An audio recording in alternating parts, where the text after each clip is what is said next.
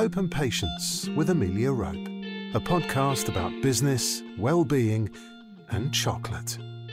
Hello and welcome to Hope and Patience. It's me, Amelia Rope, ex-chocolate creator, now podcast creator and your host. If you're new to Hope and Patience, it's great to have you here. A huge hello and thank you. We're going to be exploring, delving into the stories of founders and dipping into pearls of wisdom from wellbeing experts. It's about discovery. The guests will be inspirational and the precious insights shared guaranteed to be absolute gems. So today my guest is Amma Clark, who is founder of the award-winning Le Coco chocolate, which she set up in 2015. She is the first London Bean to Bar producer, from what I gather self-taught, but we'll explore that a little bit later on. And she makes chocolate bars using coconut sugar instead of refined sugar and lucuma, which is a superfood. We are really lucky to have nabbed her because she has just moved factories and she's in between moving equipment from one to the next and setting up and everything else, and that is exhausting. So I would love to say a huge hello to Amma and welcome to Hope and Patience. Hello, thank you for having me. So, Amma, what we would all love to know is, in the shows we explore catalysts and really sort of whether it's a person or a place or a thing that sort of propels you on the path to doing what you're doing. And you clearly are a pioneer. You're an inspirational woman. And we would love to know, what was that catalyst that got you from what you were doing in your past, which I think was tech, but I don't really know, engineering or something, into producing goods using the most temperamental ingredient you can ever find? It's quite interesting because there's there's two routes for me to answer that question, and they're both valid. So the first one was I was a really keen runner, and I was part of a running crew called Run Dem Crew, and we would run half marathons around the world. We'd go to Berlin and everyone get really excited for the weekend. We go to Paris, and then I decided I was going to up my game and run a full marathon in San Francisco women's marathon, where Do you have the hills in San Fran? Yeah, wow, massive hills, but the reward was a Tiffany necklace. Wow, really? Yes, which was handed to you by these firefighters with no top on. I have no idea why you want to see after running 4 hours, but it was a San Francisco women's marathon, and I trained really hard for that with a group of my friends, and we all went over there, and it was great. But when I came back, I had a problem with my foot, and I went from being able to run 26 miles to not even being able to run one. So I went to go and get my foot checked out, but I was feeling quite down about it. And my boyfriend at the time, who's my husband now, said, "Well, why don't you try boxing?" And I was like, And he's in that world anyway. So I was like, right, okay. Closest boxing club, Islington Boxing Club. How many miles away? Right, okay. And he's like, just go in there and just get involved. So I was like, oh. So one Saturday I went down and I kind of fell in love with doing of boxing, and then so that was like 2013. But at the same time, when you're running and when you're boxing, you have to really kind of look at your nutrition. So one of the things I really was looking at was around how food can kind of really elevate you in terms of your performance and stuff. And I love a snack. So, and I love chocolate. So I was really keen to try and look at things like chocolate and look at the food that I was eating. So I did this nutrition course. It was online, not to be a nutritionist, but just for my own sake. And then I started digging deeper into chocolate, thinking, oh my gosh, they're lying to us. What is all this? And so I started doing some more research, and then a light bulb moment came, and it was like, chocolate is just like wine and coffee, and if you want to buy expensive wine, you can either probably go to some good supermarkets, go to some good independent shops, and if you were like me when I was at uni and you want to do the kind of percentage versus price ratio, and then buy that cheapest bottle, you can do that. That's possible. You go to like a corner shop or even a supermarket or somewhere. You can do that, and you can do that with coffee. There's like we've got so many amazing coffee shops these days, and you can just buy something off the shelf as well. But if chocolate is like wine and coffee, why do we just stick in the middle and towards the bottom end of chocolate?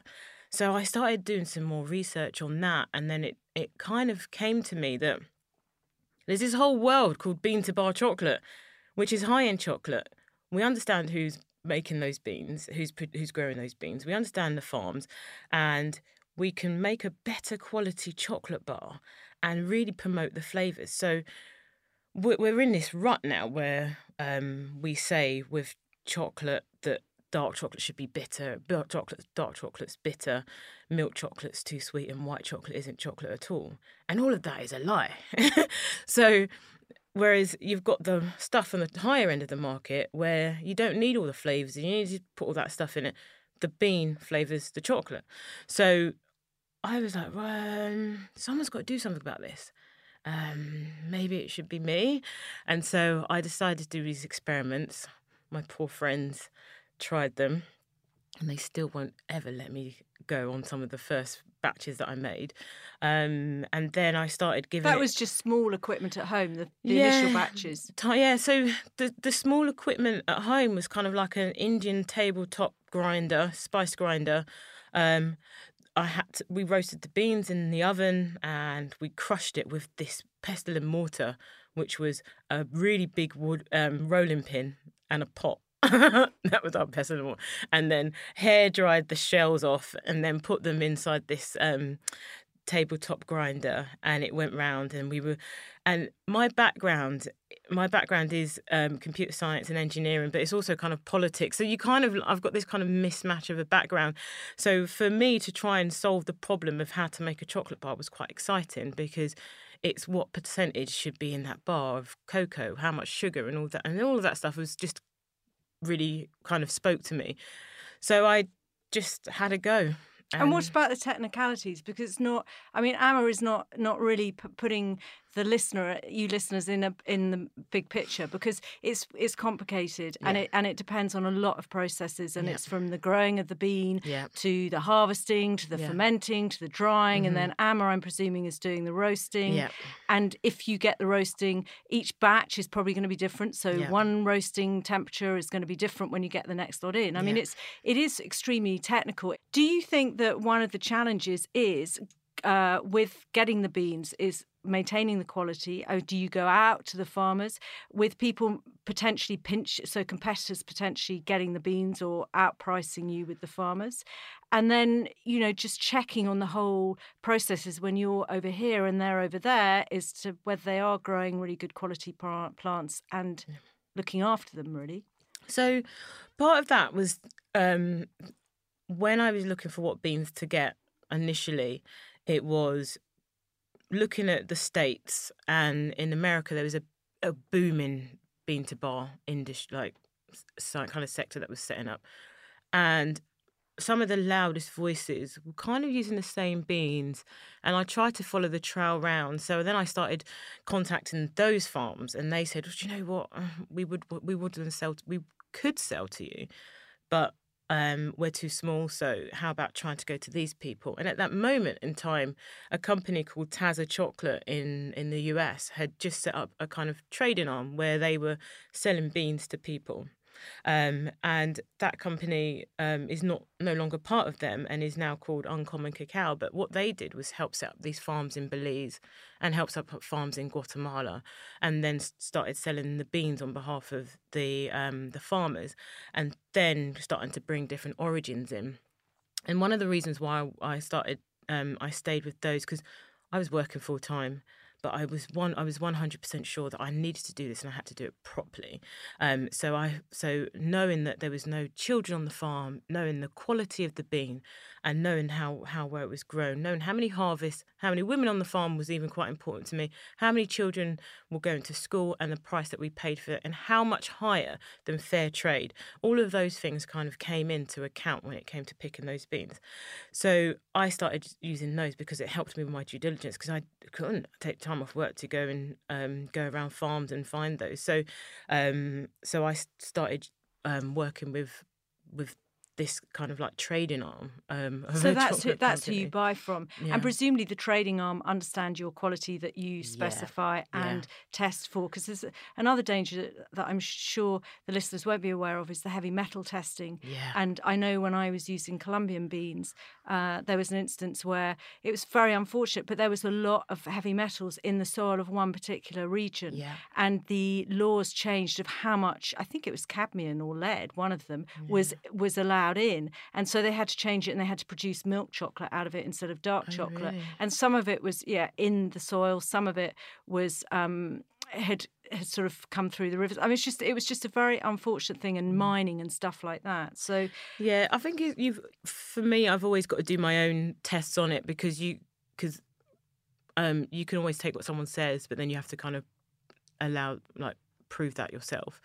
And so when I made those first batches, they all went off to testing themselves, and so that they all came back fine as well. So I knew that the beans were okay, even though it had said what they were. So I just kind of had to teach myself how to import cacao and stuff like that. So learning on the hoof, a lot of learning on the hoof. Oh, yeah, everything down to making it. Yeah. And trial and error. It was interesting. Is the chocolate show that I launched at 6 months before I'd been to as just to visit it because I had this idea that I wanted to do it, and it's a chocolate show. And I met this guy called Duffy, who happens to be the second chocolate maker in the UK, and he was great. He gave you know what a trade show's like, and for a person that owns a business to take 30 minutes and talk to you in the middle of all that traffic and all those questions, It's massive. It's crazy, but he did it.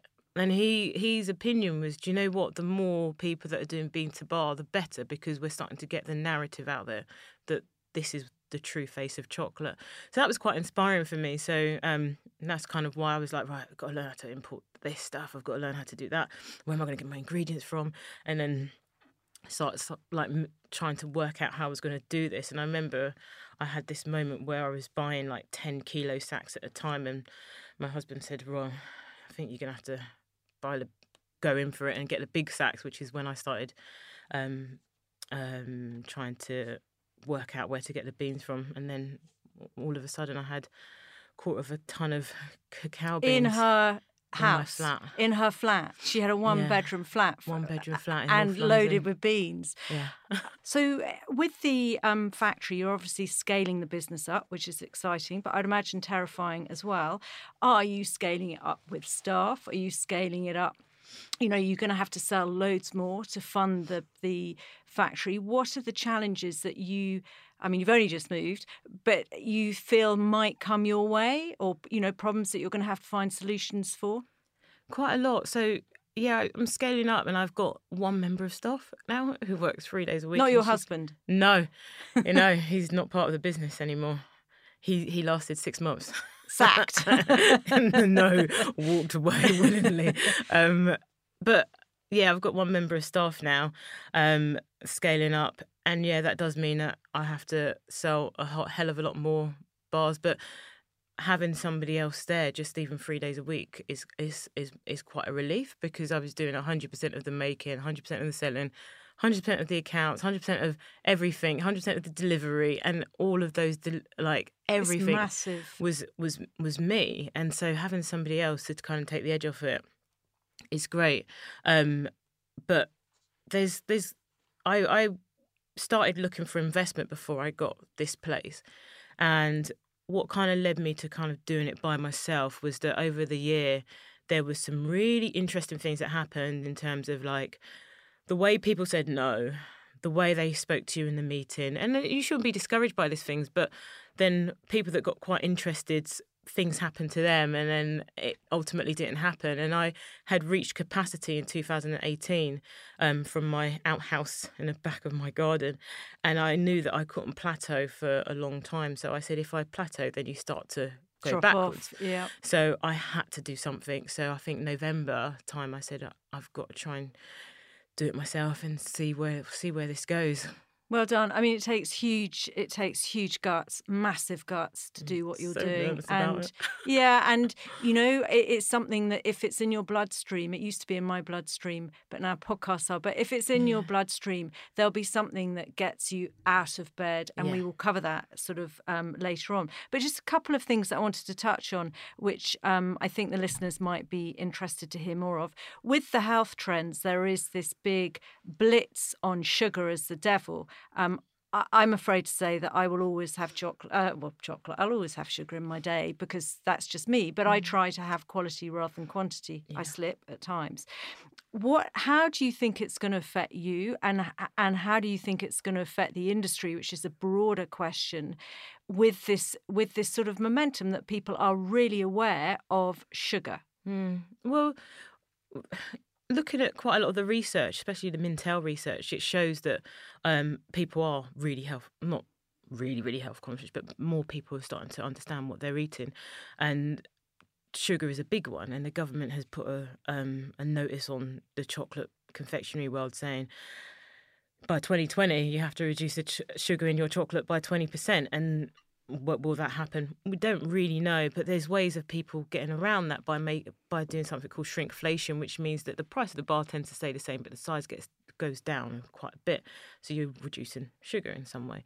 So do you think the upper end will be protected though? Premium chocolate, premium is used massively, but you know what I mean. In your sort of world, do you think that the government will allow for sort of artisanal chocolate? Well, I think that we should have it across the whole board. I think that what kind of doesn't kind of separate bean to bar, because bean to bar chocolate makers will make chocolate with a lot of sugar in it if they make like a milk chocolate that's like 30% or 40% or something like that.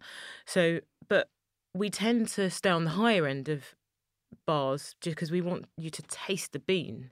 And so we want you to taste the flavour of the chocolate. And whilst we're not all ready to eat 100% chocolate, there are makers that do make 100% chocolate.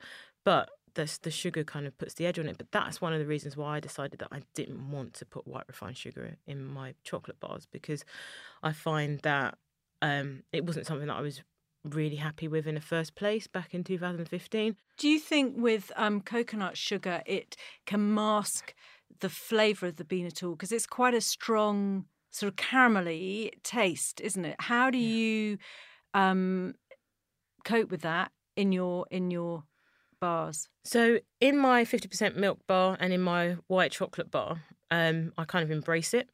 In a dark chocolate bars, you can't really taste it because through my trial and error, I have tried to. That's why one of the reasons why I add the lucuma in there, because it kind of takes the edge off the coconut sugar, but still sweetens the bar. And that's a natural sweetener. It's a fruit from Peru.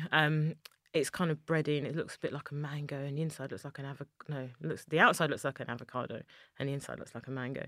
But that's kind of takes the edge off of it. But in the 50% milk chocolate and the 40% white chocolate, I kind of embrace the caramelly flavours. It's wonderful symbiosis to have the lucuma in it, being from South America. I just love those whole tie-ins because to me it's a very natural marriage as such. Is the word sustainability is massive in the chocolate industry, and it is to do a lot. It's to do with the cocoa farmers. There's climate change, and then some of the younger generation head off, or certainly we found that in Colombia, where they were heading off to the cities where they got more money, or they wanted their mobile and their Wi-Fi signals and stuff like that. How do you feel that the industry is going to cope on the sustainability side of it? I think it's a really big challenge, and like you said, that the issues in countries that people are tending to move away from these. But I think if you're paying somebody the right price for their product, it gives them the inspiration. It gives them the want to carry on. For so long in the chocolate industry, we've paid people what we called a fair trade price, and that is decided by somebody on how much somebody should be paid, and that's not actually that fair. So you can understand why people start to move away from that. We're paying like a proper wage for them, a proper fee for those beans. So it's about paying people properly for what they're doing, and therefore investing as well in a lot of the technology that helps them build a better farm. So, but then also at the same time, when you talk about sustainability, I've got to kind of hang my head in shame because I got a delivery of a ton of cacao yesterday. It's got British Airways written on the front of it, partly because I had to get in quite quickly. And so they're things that as my business grows that I've got to really get hold of and say, how are we going to get these beans from the US, from South America, from Europe? How are we going to get those here in a better way? And it's always something that's always played on my mind because I know the argument of all that flight's taken off anyway, but there's always a better way to do stuff. I know Mott from the Grenada Chocolate Company, he sailed, didn't he? I mean, tragically, he passed away, but he sailed beans across, didn't he, in a boat?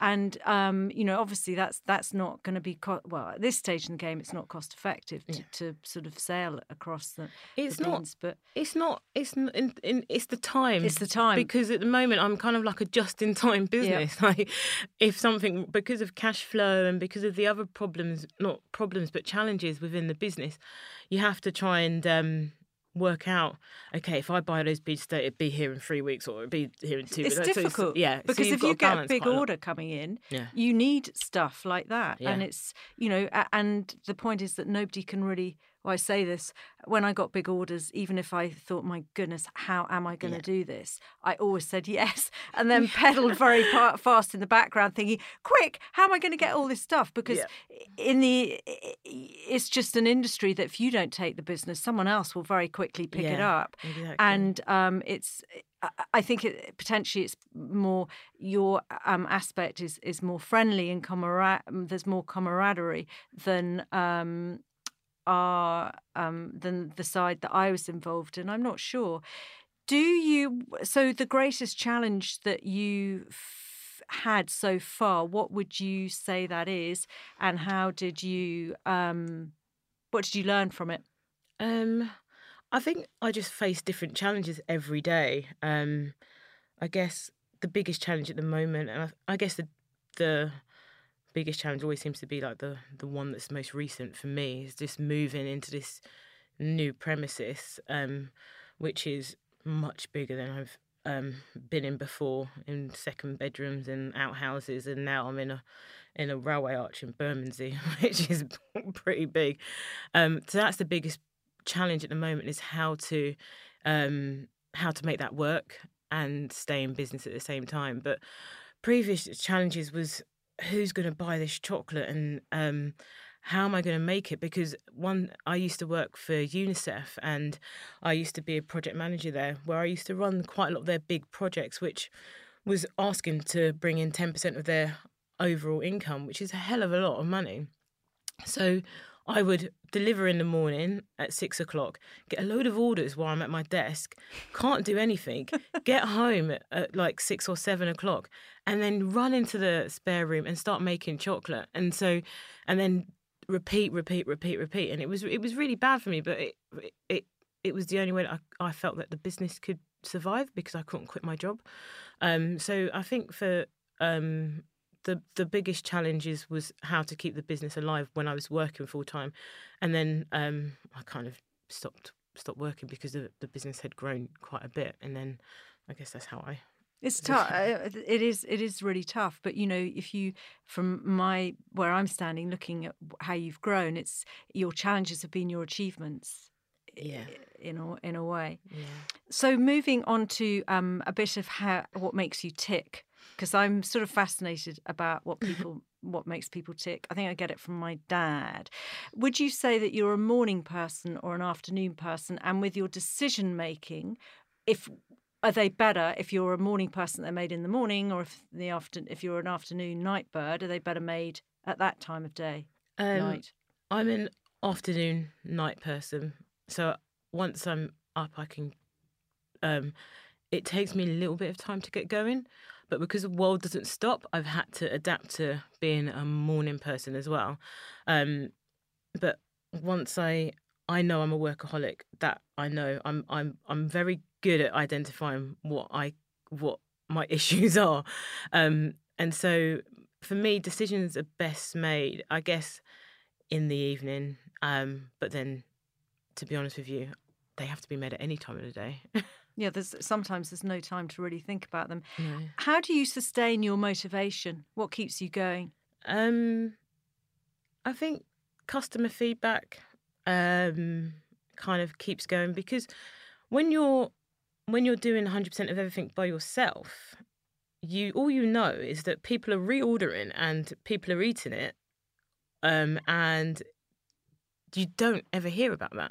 Having customer feedback really does kind of push you on, but then having a really good kind of support network as well. And I've just recently joined a group. We call ourselves M Squared. It's kind of a group of female founders, and we kind of it was a revolution. It was a revelation for me to be part of that group, because I was like, oh, everyone's having the same problem as me, no matter how big or small they are. So it was really interesting, because you can kind of fire out a question on a WhatsApp group, and everybody will answer back with their kind of like their kind of answer on it, or their take on it, which is good. So having a good support network. It's very refreshing, isn't it? Yeah. Knowing, because I know when I was doing it on my own, and social media really hadn't started, there wasn't WhatsApp, and I think Twitter had almost not started and stuff like that. And I just kept thinking, why am I getting this so wrong? It's just me. I'm hopeless. And then once you started getting out and about, you'd realise that actually everybody has it. And as you said, you could be turning over 20 million. Angus, Hotel Chocolat, could be still having big problems at his size that we had in our smaller baby size. So that potentially answers what bolsters your resilience, or who. Do you think that WhatsApp group is sort of bolstering your resilience? There must be other things as well that yeah, like family. My husband is he's one of the most confident and intelligent people I've ever met. But there's no but he is really good at just being really confident and really saying, go and get it. And even this move, I'm like, oh my God, we've just taken on a factory. And then it's going to be fine, just do it. He's very much relaxed about a lot of things, but still understands what the issues are. And I'm the other end of the scale. Oh my God, what's going to happen? Oh, what happens if no one buys a chocolate anymore? And so having him is really, really good, because he's quite calm, confident, and it's kind of sort of yin yang. Yeah, 100%. Yeah. So I talk, and I mention this on most of my podcasts, about my hard inner critic, and I still have an inner critic, because remember, I'm in a startup with the podcast, and you know, I listen to my voice and think, my goodness, I sound appalling, and why do I keep saying so and this, that, and the other? What I keep saying to my lovely producer sitting there patiently, can you please edit this out and that out and everything else? Most gets left in, I have to say. So your inner critic, what do you have one, and how do you keep it at bay? Yeah, I've definitely got one. My inner critic is, I'm in a fine chocolate world, high-end stuff. I'm a black woman from East London, born and raised in Poplar. And so trying to get into the world, and then trying to stay afloat in that world, and then trying to navigate it as well, is quite daunting and not always so friendly. But at the same time, you've got to try. That support network kind of tells you, no, keep going, and then you can kind of put it to bed. But it's a very interesting. It's quite interesting, and it kind of comes alive every time there's a quite big crossroad. But once I've kind of jumped over that hurdle, it's fine, and then it comes back. It goes, but you're just this girl from the East End of London. Like, what are you doing here? And so it kind of just, it rears its head, and then do you answer it back saying, so what? I'm worth what I'm doing. Yeah, and really that is my past, and that's the trigger to push me on to get to where I'm at. Yeah, I do, but in the environment I was brought up in, be that environmental being from Poplar, or culturally from a Nigerian Igbo family, you had no option but to succeed. So you have to keep. Okay, you so have to they're be really, resilient. it's really driven. Yeah, you have to be driven. Are your parents quite? I mean, they're alive. Your parents, Yeah. are they? So are they quite driven too? Are they? Yeah, my parents are typical Nigerian Igbo parents that it's all about education and all about driving you forward. And we came to this country for you to be better than us. Those sorts of things. My parents actually live 2 streets behind me, actually. Oh, so they're watching you. So they're high achievers with themselves, Yeah. or more with their children. Both. Like they've. I think that they've done well raising 4 kids, and we're all kind of in our separate worlds. So like my background was kind of like tech. My little brother is. Well, he was a pharmacist, decided he doesn't want to do that anymore. Now he's going to be a medical doctor, and he's just finishing that now. My sister works in the NHS, and my younger sister, she's works at one of these big audit places in Canary Wharf. So I think they've done well with us in trying to pushing us, and kind of like, it doesn't matter what the environment you're in, you have to always learn how to swim in it and then kind of get away. So that's, but you can't kind of you can't ignore that that's where you're from and that what the perception is of being from there. And it is hard, but you have to, like I said, it's that support network that kind of gets you out of it. And like, you don't have that option to fail. So you have to just keep going. It's really sad that society has been like that. And I really hope for everybody's sake it's changed. I mean, I think it is changing, but I hate that sort of judgmental side of people. Yeah. And, it's and as a country. So I hope that we keep on going in the positive direction that we're all moving in, and we work together and we don't label and judge and all this sort of preconceptions? I'm not sure of people. So I think it's probably about time to have the chocolate break. Oh, great. And why I'm really excited is that we have got a seriously classy bar. We have, which was suggested by our lovely chocolate lady, Amma. It's Duffy's 55% milk gold Academy of Chocolate winner, Venezuelan. And it's using the Criolla cocoa beans that we've talked about in the episode with Johnny Bilby, when we had some Amadei, I think. So let's just tuck in. And while we're tucking in, you've told us a bit about Duffy, who was involved in the motor racing world, I think, for some time, sort of 25 Still years. is. Still is he? He's the most pretty sure he incredible is, yeah. guy, Duffy. Yeah. I don't know him particularly well, but I really like him, and I love his Honduras bar. Yeah. Oh, makes me go weak at the knees. So while I'm opening this up, can you tell me why you selected this bar of chocolate? So partly the person and partly the bar. So Duffy's one of those people that I can send an email to, and I did send one to him last week, and he gets back to you really quickly and just kind of answers a question that you have. But this bar, I think this was one of the first I tried of his bars, and I was just blown away, and I was like, right, okay, my job is to try and make chocolate as good as this. Right, I'm taking a piece out as I pass it across. Thank you. Oh gosh, okay. So we're going to head on in to 2 words that I think are important. Well, important in life. 2 words that are interesting to hear people's thoughts on. The first is success, and the second is failure. So, what do those words mean to you?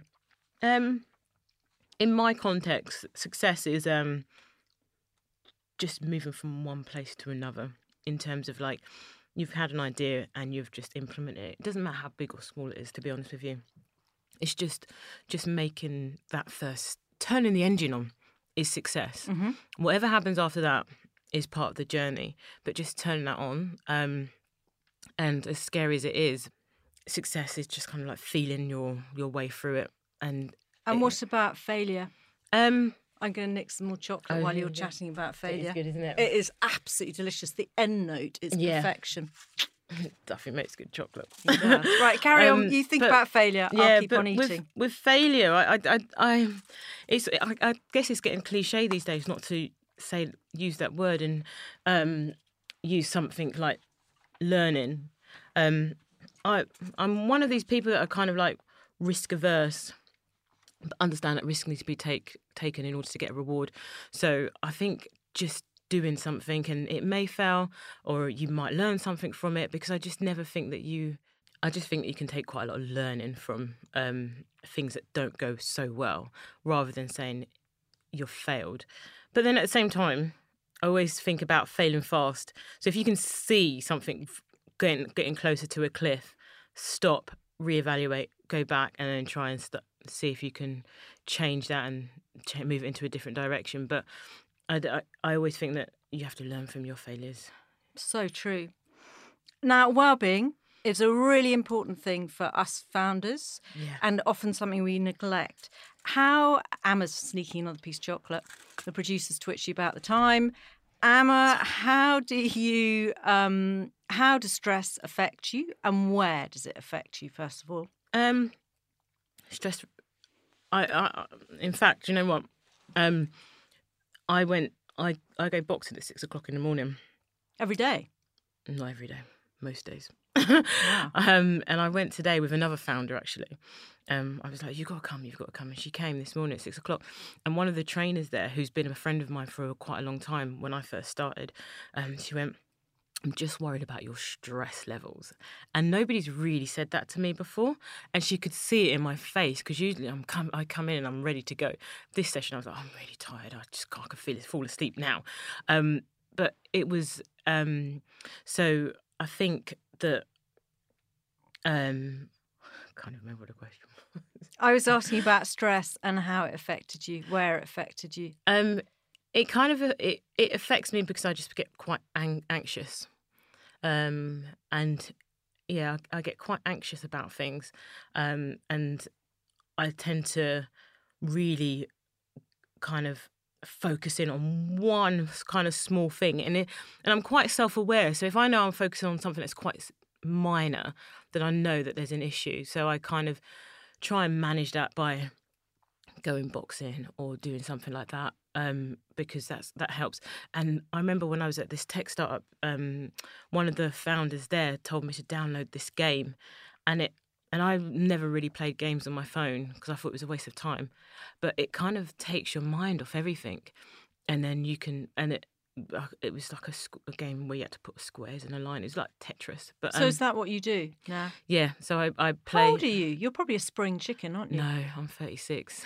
Okay, well, I have to say to everybody, when you see the photos of her, she looks amazing. She is oozing health. You wouldn't think there was stress in her system. Yeah. But often it can be hidden away. Do you have a daily ritual at all for looking after yourself? Is there maybe something you do in the morning, or evening? Or... No, I don't. But I know when I get really stressed, the one thing I do I listen to certain music, which kind of changes. Oh, who? Do share with us. Who? So, since 2010, I have listened to Luther Vandross live at Radio City. It was his last concert he did. And if I ever feel an ounce of stress, or if I'm on a plane, I listen to that album. And I've never seen anything kind of just change my mood and change my direction as quickly as that.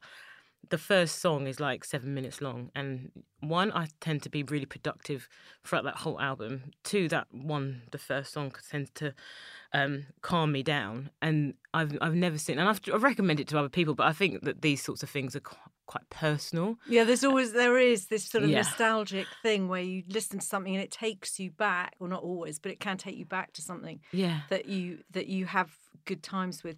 How do you sleep at night? And if you don't sleep, what do you do? Do you get up and pound around, or?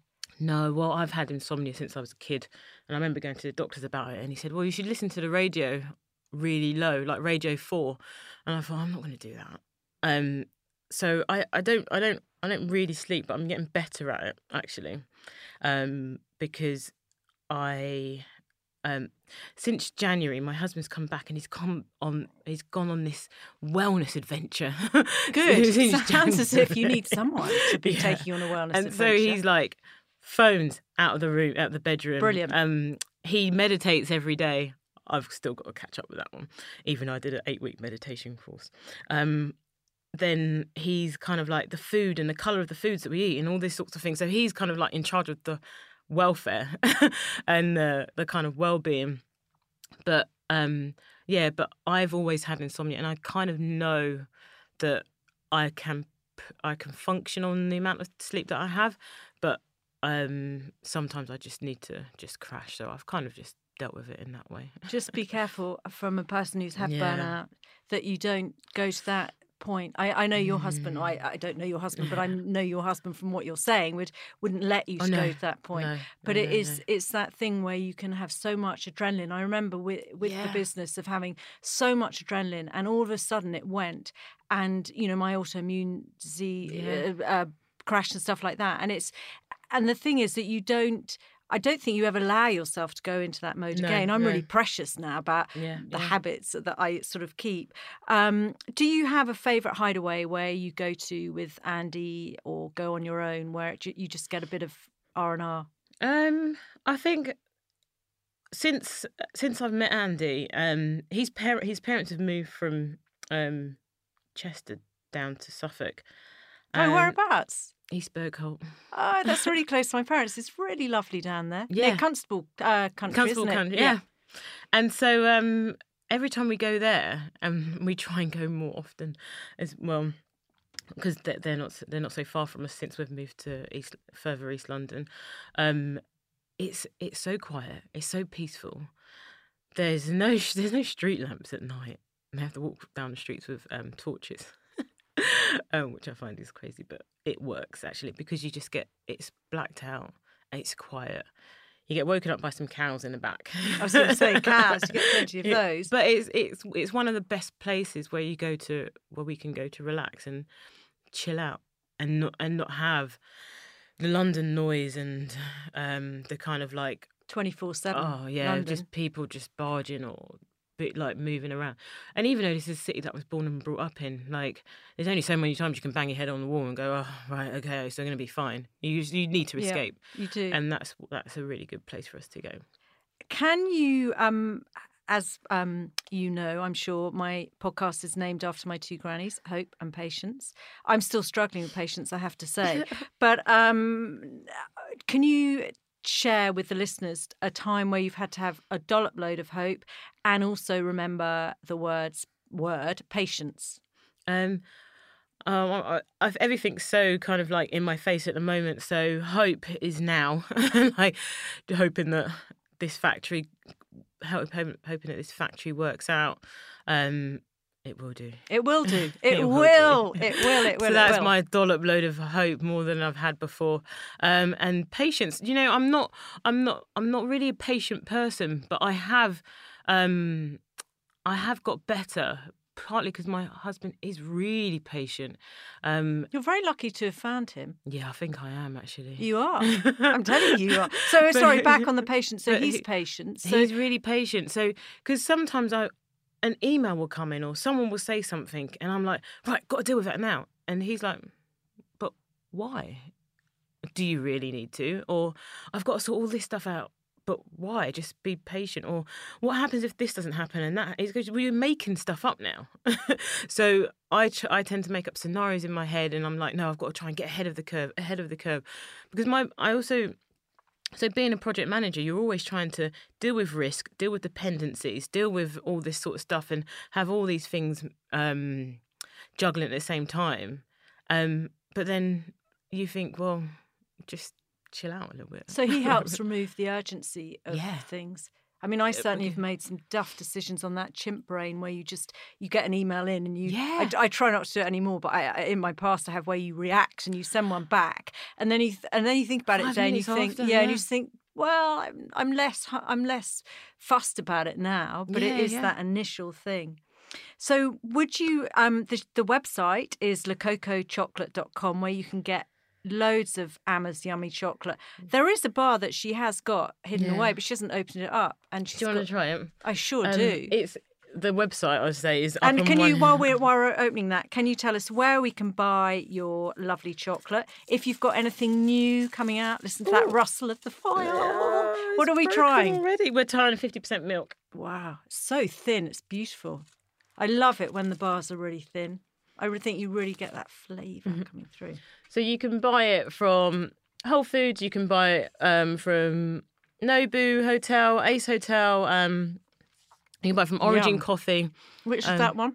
50% milk. There you go, 50% milk, guys. Get it. So Origin Coffee, Raw press? Raw press. Well, raw press. If you go to Planet Organic, a lot of the raw press snacks are made from chocolate that I've either made for them or we've created together. So you can get a lot of their snacks. It has your chocolate in. Yeah. So do you sell drinking chocolate as well? Yeah, I make a hot chocolate, which again there's over there. I can see a spoon and loads of hot chocolate. Yeah. Shavings. And for a chocolate person, this is just the best show. So sorry, carry on. I keep interrupting. Yeah, Press Coffee, which is in Victoria, Fleet Street, and like lots of other places. You can get it from Origin Coffee, which is in Charlotte We Road. have a few listeners who are in the US and UAE and places like that. Do you send internationally? Yes. Great. Yes. So We send internationally. I would like to sign off the show with the book, which is a chocolate book because it had to run with the chocolate theme. It's called Chocolate Nations, Living and Dying for Cocoa in West Africa. It's written by Orla Ryan. It's a few years old, but I think you can still get it. Orla went to live in Ghana as a journalist for Reuters to cover the country and its cocoa trade for their general and financial services. And what she unrooted there is really a compelling read. Now, I'm sure it's changed a lot, but it still doesn't matter. Read it. It will take you into the zone so that you understand a bit more about the industry and the challenges. The quote has to be a chocolate quote too. It's by my favourite, I don't know, Snoopy and Peanut, whether you were into them. You're too young, probably. No, I know, remember that. But the quote is, all you need is love, but a little chocolate now and then doesn't hurt. Mm-hmm. I'd like to say a huge thank you to the fantastic Amma. She is an incredible woman. Her chocolate is divine. And I'm just so pleased that I could get you on the show. I really appreciate that you've left a factory with machines needing sorting and beans coming in and everything else. But thank you so much, Amma. It's been a real treat. Thank you. So thank you all so much for finding hope and patience. I'll be back with another story soon, so make sure you subscribe to get the latest episode. And if you like what you hear, feel free to give us a positive rating, subscribe and spread the word. I'd also love to know what you'd like to hear more of, less of, and importantly too, none of. Just let me know again via the website. So until the next time, keep that sparkle. Bye. Hope and Patience with Amelia Rope. Join the conversation at hopeandpatience.co.uk or find Amelia on Facebook, Instagram and Twitter @Hope and Pat.